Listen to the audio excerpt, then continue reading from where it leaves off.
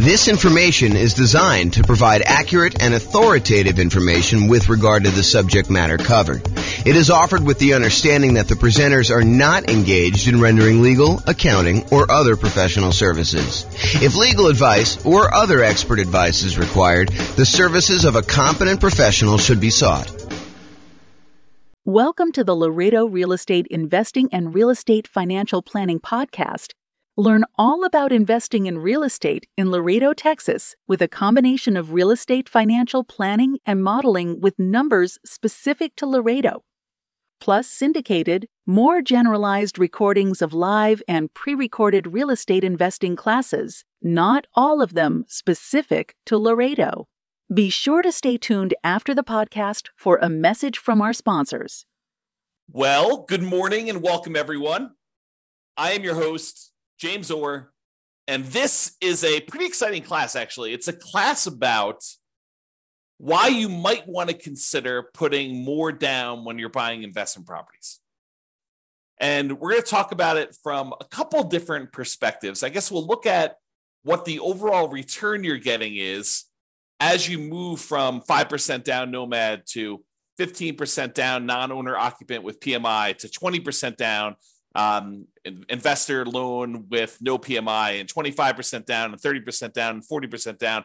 And we'll look at just a property I picked out that is going to be definitely different than the properties you're going to see. I mean, your numbers are definitely going to be different than what I'm going to show you, but hopefully you can pull out some of the lessons of looking at this property and see how things generally go. That way, when you run your own property, you'll actually be able to see this, and I'll show you how to run your own so that you can do this, your own analysis on this. So we're going to look at the returns we're getting as we go through these different down payments. And then what I'm going to do, I'm going to show you what the extra return you're getting on that additional down payment is. So we'll look at, hey, look, we're getting this return when we buy it with this financing.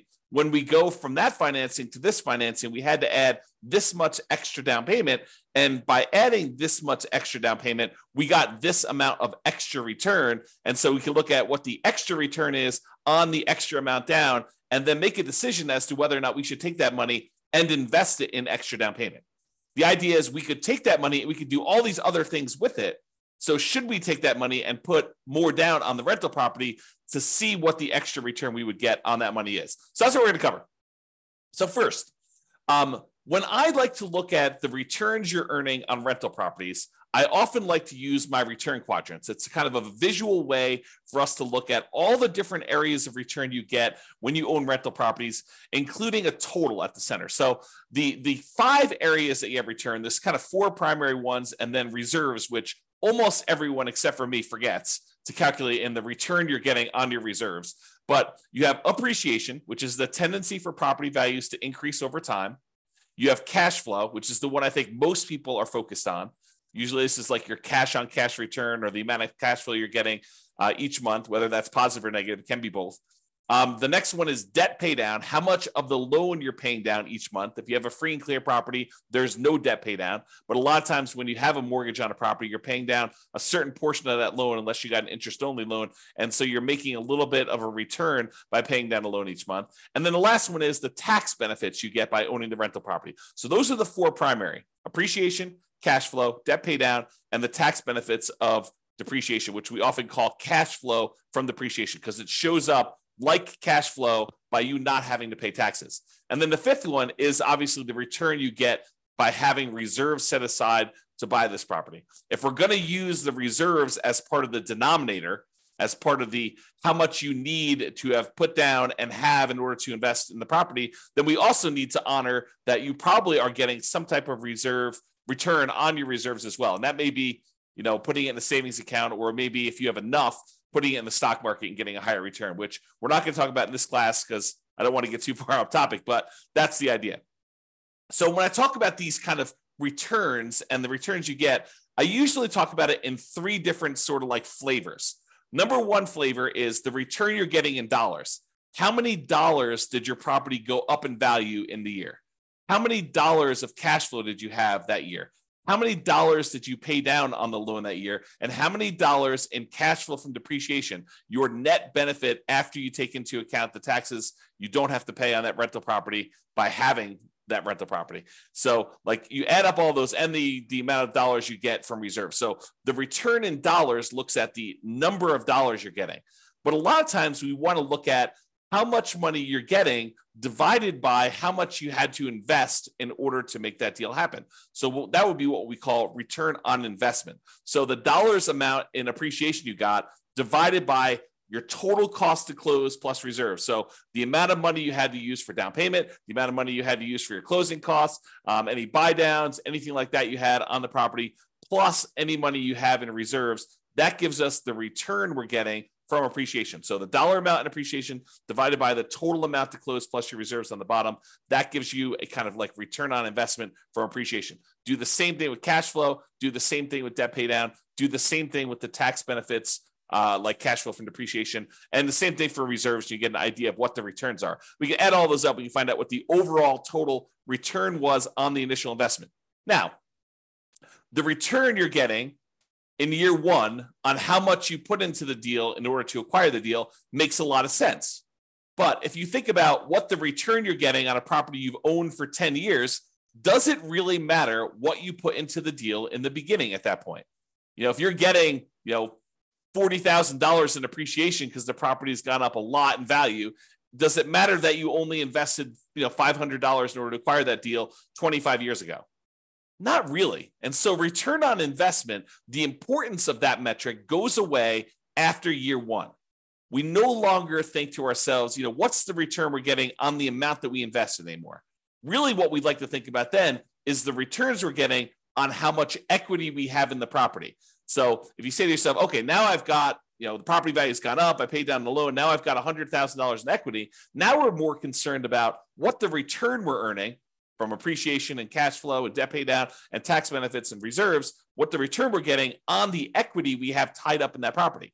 Because we could go and sell that property, release the equity, take that equity and go invest in something else. And so really what we want to think about now is what the return we're getting is if we decided to take that money and invest it somewhere else so that we can compare the return we're getting on the rental property to other options that we have in the world. Other things we could go buy. We can go buy another rental property. We can go buy stocks. We can go buy bonds. We can go buy any exotic investments you want to get.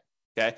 And so after year one, I tend to like to switch over and start thinking of, okay, now what's my return that I'm getting on the equity I have tied up in my property? And not to get too off the rails, but technically it's not even return on equity. Technically it's return on what I call true net equity after all of your expenses of getting out of the property. Because it's really not the return you're getting on the amount of equity you have in the property. It's really the return you're getting if you were to take that money out of that investment and you were going to go invest in something else. So we really need to know how much you'd walk away with in equity from that property. Your equity after you pay all your expenses, like your closing costs, your real estate commissions, the capital gains taxes you got due, and any depreciation recapture on any depreciation you took. So we want to look at equity after all those expenses. So we're not going to get into that today. We'll do entire classes on that concept, but I just wanted to introduce it to you. So now that I've covered this, it's really like three flavors of the returns: return in dollars, which we'll talk about today, and return on investment, which we'll talk about today. We're not going to go into the return on equity stuff today because we're really just primarily focusing on when you acquire a property. So previously in classes, I think it was must have been late last week, we went over the loan comparison spreadsheet as shown on the screen here. And this is just an organized way for you to call up a lender and ask them about the different loans you're considering getting. And then you could fill in a spot on the spreadsheet for what the interest rate is for them, what the monthly PMI rate is, kind of make any notes about any points or anything like that you'd have to pay in order to get that. You put in your property value, and it does a whole bunch of calculations for you to show you what your monthly payment would be so that you could easily compare all the owner-occupant loans or all of the investor loans or all the loans if you're considering any option that would work for you. So this is just to show you like this kind of summary spreadsheet. I am going to use the numbers from this spreadsheet as just like the example from today. Now, it is impossible for me to go ahead and pick an interest rate or set of interest rates because they vary depending on the loan. It's impossible for me to pick a set of interest rates for you where when you finally listen to this recording, that those interest rates are going to be valid for you. First of all, you probably don't have the same credit score exactly that the person that we modeled this kind of spreadsheet from. And interest rates change every day, sometimes throughout the day, depending on the lender you're using. And so it's not possible for us to do this. And I will also tell you the differences between certain loans does vary a little bit day to day as well. The cost to get those loans. So realize you can't use the numbers I'm giving you. You can't just automatically assume that the returns I'm going to tell you for adding an extra 5% down or going from 5% to 15% down or 15% to 25% down. You can't just assume that the returns I'm giving you are going to be valid for you. You have to do this math yourself. And in some cases, your lender or your real estate agent can help you. If they're unwilling or unable to help you, you can reach out to us and we'll do a consultation with you and help walk you through the math of how to do this for your own situation. But in a lot of cases, your real estate agent or your lender will be able to assist you in doing this math if you want to.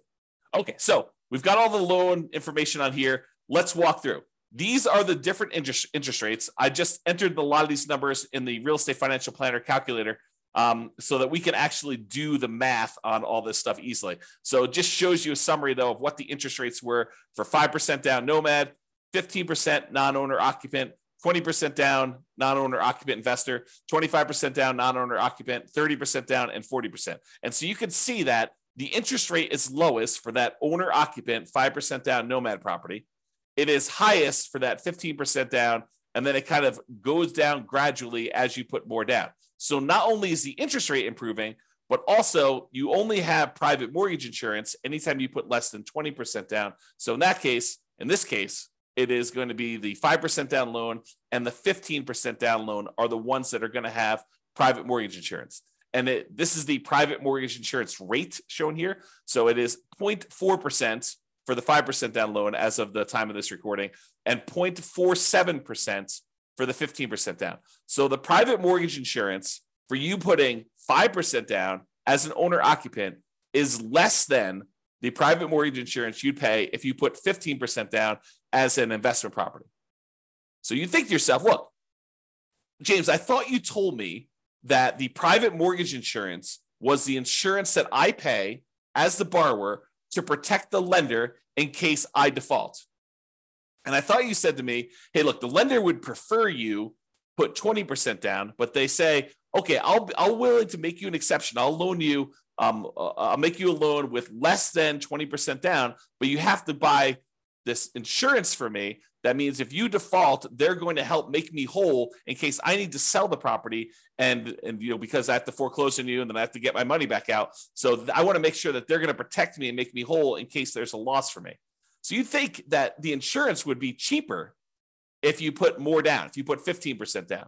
But there's a difference. Private mortgage insurance is not just the difference in how much you put down. It's also whether you're an owner-occupant or an investor. It's also your credit score. So there's a lot of things that go into its number of people on the loan. So there's a lot of factors that go into the private mortgage insurance rate. And what I want to point out to you is this is counterintuitive, I think, to a lot of folks in that the private mortgage insurance for someone putting 5% down is lower than someone putting 15% down because we went from an owner occupant with the 5% down to a non-owner occupant investor with the 15% down.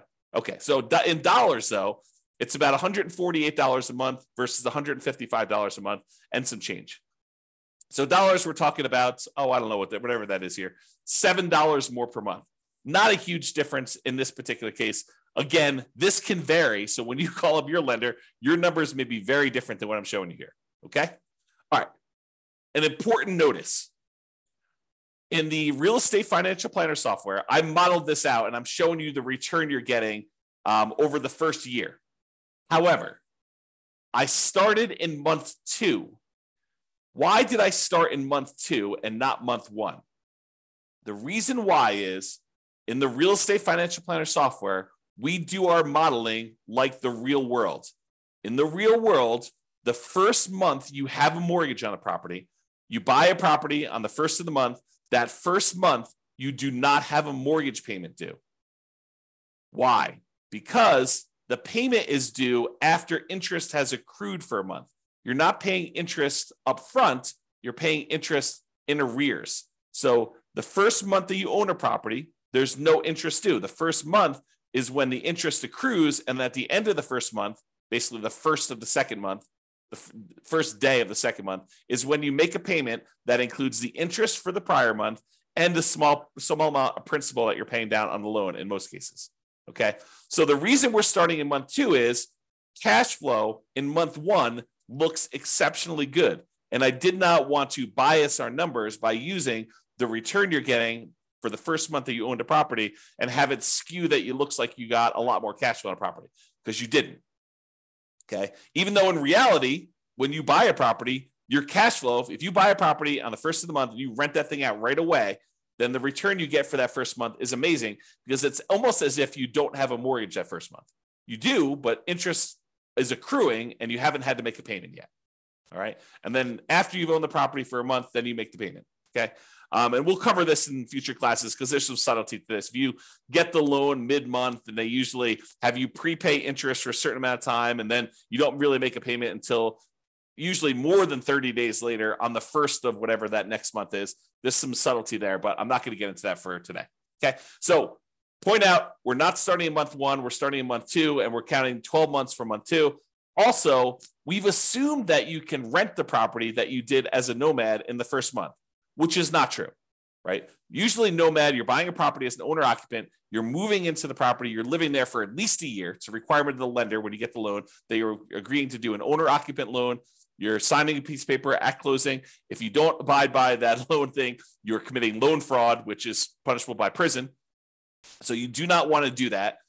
So you're agreeing to stay in the property and live there for a year, which means you're probably not getting rent unless you're getting roommates for that first year. However, for the sake of this analysis, I assume that you could rent the property in year 1. Not true, but for the sake of just doing the analysis and doing the math, we've assumed that you're renting the property from as soon as you buy it. Okay, with that being said, let's take a look at the returns we earned on doing a nomad 5% down return in dollars quadrant. Remember that kind of like the number of dollars that we did? So here are the different returns we earned by buying that property, starting in month 2, going through month 13. And it shows you that the property appreciated about $14,000. We assumed, I think I did the median priced home in the US. And so we assumed a 3% appreciation, which I think is pretty reasonable over a long period of time. It's possible property values can go up more than that. It's possible that property values can actually go down in value. But I've assumed that for this case, we're trying to do in a pro forma looking forward. I said, look, what do we think the property might appreciate? I said, let's use 3%. That's a very defensible, conservative position. So let's use that. So $14,100 is how much the property appreciated in the first year. Cash flow wise, this property, because you only put 5% down and it's not an amazing cash flow property to begin with. We didn't do all of our 88 strategies to maximize cash flow. This one has negative $6,791 in cash flow. Remember, we only put 5% down on this property. If we put 100% down, we'd have great cash flow. If we put 50% down, we'd have great cash flow. If we put 75% down, we'd have good cash flow. But because we put so little down, we basically have what I like to refer to as deferred down payments, because you chose to put less down and to receive less cash flow. In this case, it's negative. If you put more down, you get more cash flow. So instead of putting more down, you chose to get negative cash flow in this. So appreciation was $14,100. Cash flow was negative $6,791. The amount you paid down in the loan in that first 12-month period, technically 1 month later, as I talked about already, is $5,985. So you paid down almost $6,000 on the loan, and the tax benefits you got by owning this property after your taxes, basically this is your net after your tax rate, is $2,168. And we said that you put 6 months of reserves away, and we had that in a savings account earning 1%. So you got $223 in reserves, the return you earned on the reserves you set aside for owning that rental property. So the total amount you earned by doing this property is $15,686 in the first year. That is the return in dollars by owning this particular property. Now, what if we took those dollar amounts and we divided through by the total amount you had to close plus basically any reserves you have there? So we're looking at the total return you've earned in dollars divided by the total amount you had to close plus any reserves. And so for appreciation, we earned 28.01% return on our money in that first year. I'll repeat that. 28% return on our money in the first year. That's because we only put 5% down and the property went up 3% in value. So we put so little down, but the property still went up $14,000 and change. So 28% return from appreciation. Now, negative cash flow. So cash flow is ugly. It's negative 13.49% in cash flow. Because the cash flow is negative, we have a negative return there. Then we have debt pay down. You earned 11.89% on the amount of money that you paid down on the loan in the first year on the amount that you had to invest. And then the tax benefits. So you got 4.31% return from that cash flow from depreciation on the total amount you invested in order to get the deal plus your reserves. And then your return on the reserves itself was 0.44%. Okay. The overall total return from appreciation, cash flow, debt pay down, tax benefits, and those 6 months of reserves is 31.16%. So even though you had really ugly negative cash flow in this property, you're earning 31% return on your money in that first year. Okay, not bad. Now, let's look at the difference in returns you earn going from this 5% down nomad to now I'm saying, let's do 15% down and buy a rental property and not move in. We're kind of comparing what the return difference is going to be doing one loan program versus another. And so appreciation is the same. It doesn't matter if you put 5% down, if you put nothing down, if you put 20% down, if you put 50% down, if you put 100% down, it doesn't matter how much you put down. The property still goes up in value or goes down in value from appreciation the same amount. It doesn't matter how much you put down on a deal. Appreciation is going to be the same for both those. So appreciation is still $14,100 regardless of what loan program you did. However, you put more down and the interest rate changed when you went from 5% down to 15% down. So your cash flow went from negative $6,791 per year to negative $3,377 per year. So your cash flow improved by whatever that is, $3,300 or so per year. Okay. Now, next one is debt pay down. You were paying down almost $6,000 on your loan in the first year doing that nomad strategy. Now, because you put 15% down and because the interest rate changed, you're only paying down $4,339, which is a difference of, $1,600 or so in change. So you pay down $1,600 less in that first year because you changed loans from 5% to 15%. So it's a difference in your return because these things change as you change your down payment amount. And then your tax benefits, they don't change regardless of how much money you put down. You still get the same tax benefits by owning an investment property that you do whether you put 0 down, 5% down, 15% down, 25% down, 50% down, or 100% down. Still $2,168 on this property. However, the amount you have to set aside for reserves does change because we're saying reserves are 6 months of your total cost to run a property. And if your payment changes, it means you have to set aside less if your payment goes down. So you end up earning a little bit less on reserves. You earned $223 for the year as a return on your reserves when you put 5% down versus $206 in reserves from your reserves when you put 15% down. So the overall difference, you went from earning $15,686 by owning the property with 5% down to now you got $17,436. Squint really hard, about $2,000 more by putting an extra 10% down on the property. You went from 5% to 15% down. So basically, you made $1,750 more, but you had to put up $45,063 more in order to get that extra $1,750. So when you think about that, you're like, okay, is it worth for me to earn $1,750 more in the first year on this particular property by putting up $45,000? Well, that's a return of 3.88% on the extra down payment. On that extra $45,000 that you had to put down, you're getting a 3.88% return on doing that. In my opinion, that's probably not worthwhile, right? You're basically putting up $45,000 and you're only getting $1,750 more by doing that. But you have to decide that and you have to run your own numbers to determine that. Okay. So this is the math we're going to do. We're going to say, look, what's the return we're earning in total from doing, this particular property with this financing? What's the return by doing different financing on the same property? And then we're going to say, how much more did I have to put down on that? And how much more did I earn by putting that down? And we're going to determine, should we put that extra amount down or not? You get to decide. Okay. So now we're going to look at the difference in return amounts.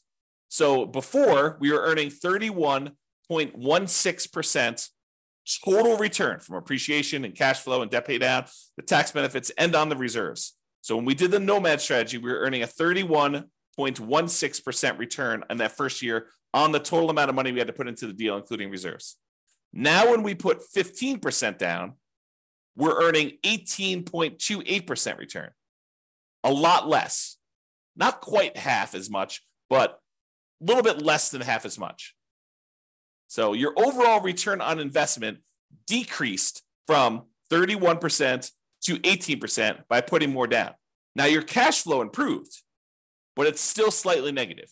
Because I think a lot of folks are really focusing on this cash flow number. They're like, look, it's cash flow, it's cash flow, it's cash flow, especially when it's harder to do cash flow in our current marketplace. Prices are way up, interest rates are way up, rents are up, but they're not quite as much up to counteract both those high prices and those higher interest rates.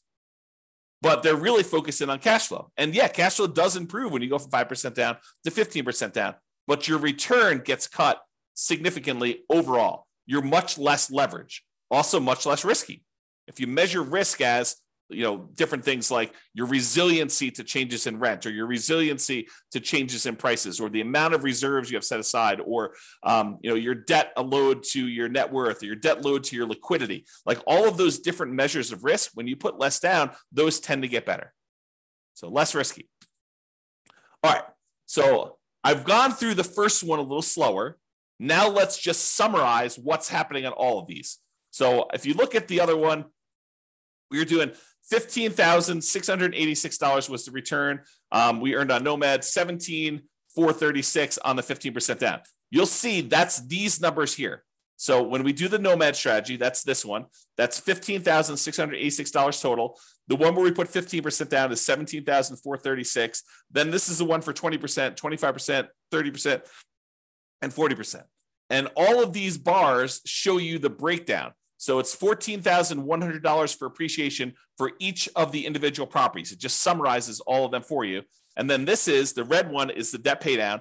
So almost $6,000 in debt pay down on that Nomad one, $4,300 on the 15% down, about $4,000 on the 20%, a little less than $4,000 on the 25%, about $3,700 and change on the 30% down, and about $3,300 and change on the 40% down. So you can see the amount of debt pay down is decreasing over time. The cash flow number was really negative when we did Nomad, less negative, but still significantly negative when we did the 15% down. It's slightly positive, $288 for the year, about, I don't know, whatever that is, $24 or so per month for the year when you put 20% down. So basically it's almost break even if you look at it this way when you do the 20% down. Then you get some positive cash flow when you go to 25% down. That's probably $200 a month. Then it increases a lot more for 30% down and a lot more for 40% down. So you can see the cash flow changes. And then the amount you get in cash flow from depreciation, the tax benefits, is the same. Okay. So you can see how these returns vary. Now what we're going to do is we're going to look at the returns we're earning, the dollar amounts, on how much we had to put into the deal in order to buy it, including total cost to close and the reserves. That's what we're going to do next. Same chart, but the numbers are going to now change from the dollar amount of returns, return in dollars quadrant, to now the return on investment quadrant. Okay, that's this. So when we did the Nomad, we were getting a 31.16% return on the amount of money we had to invest in the deal, including reserves. Oh, I should point out that this little gray line here is the return we're earning on reserves. It's just so small compared to everything else that it doesn't even show up on the chart. Okay, but you can sort of see it here. It shows up a little bit on this one, but overall, it's a really small change in your return, but it does impact your other returns, right? Because the amount of money we're earning, we now need to divide by not only the total cost to close, but in addition to that, those 6 months of reserves. So if you're used to seeing significantly higher numbers for your returns, you may be saying, James, these returns are like horrible. Well, part of the reason they're horrible is because in order for you to prudently invest in real estate, you should have reserves for your rental properties. And if you don't, you're doing it wrong. And if you don't include that in your calculation, you're also doing your calculations wrong. Thinking about the return you're earning on a rental property and not taking into account that you really do have to have, not optional, but have to have reserves set aside in order to prudently own that property is not appropriate. It's silly. So now when you go and you say, okay, this is how much return I'm earning, now I need to divide by either my equity or the total amount to close and also the reserves I have on that property as well. Okay, so now that it's on the denominator, that makes your return look overall less. It suppresses your return. It kind of like slows it. It drags it down because now you also have to take into account those reserves when you do that. Okay, so the return you're getting if you put 15% down is 18.28. The return you're getting when you put 20% down is 17.81. The return you're getting when you put 25% down is 16.37. And the reason these are trending down is you're putting more down into the deal. And so the dollar amount for some of these things is actually the same, appreciation and your cash flow from depreciation. Look, those two are exactly the same no matter what you do with the financing. However, your cash flow changes and the amount you pay down the debt also change. But the amount you put into the deal on the denominator has gotten a lot larger. So your overall return on investment is going down. So 16.37 for the 25% down, 15.29 for the 30% down, and 13.63 for 40% down. So you see the overall return is going down for these. Okay. Although the cash flow return is increasing. All right. Now, remember before we did that difference, we said, hey, look, you put you got $1,750, $1,750 more, but you had to put up $45,000 more. That means the return you got on that extra down payment when we went from 5% down to 15% down was 3.88. We're going to do this same math for all of the different loans. That's here. So when we go from 5% down to 15% down, you earned 3.88% on that extra down payment. Probably not worthwhile in my opinion. However, when you go from 15% down, if you're going to do the 15% down loan to go to the 20% down loan, that extra 5% down, in order to get your extra return, you're earning 15.74% on that extra 5% down payment. That to me is probably worthwhile. To come up with 5% more down payments, you get an extra 15.74% return on that extra money. That's what we're saying. When you go from 20% down to 25% down, you only earn 8.83% return on that money, which is not like horrible, but it's not amazing, right? I mean, I think an 8% return, almost 9% return seems relatively good, but not like amazingly great or horribly bad.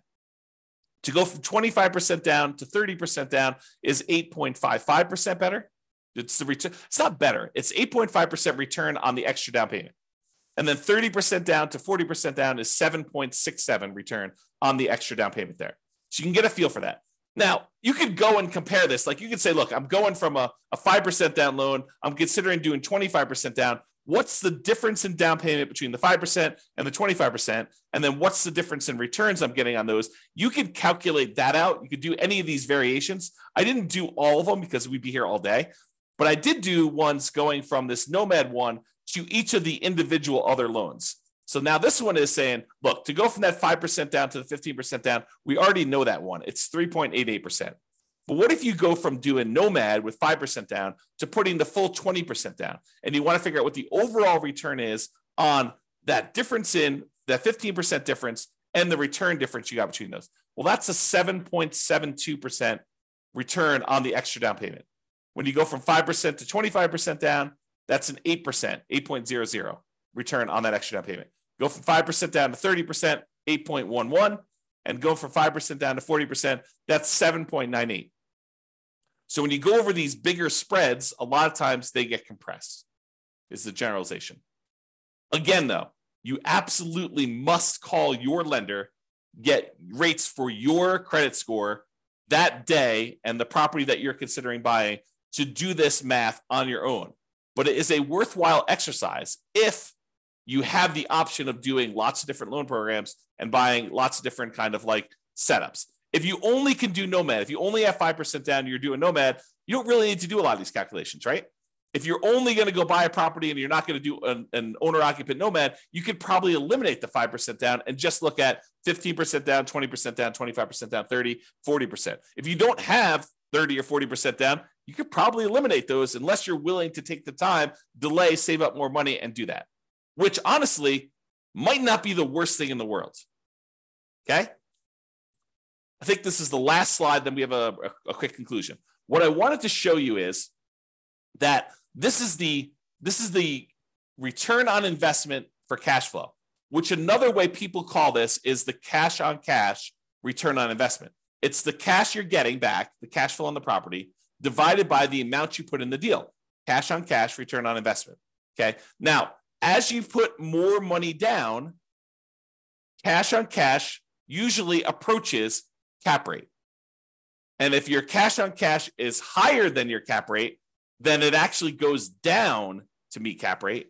If your cash on cash is lower than your cap rate, then it actually increases up to meet cap rate.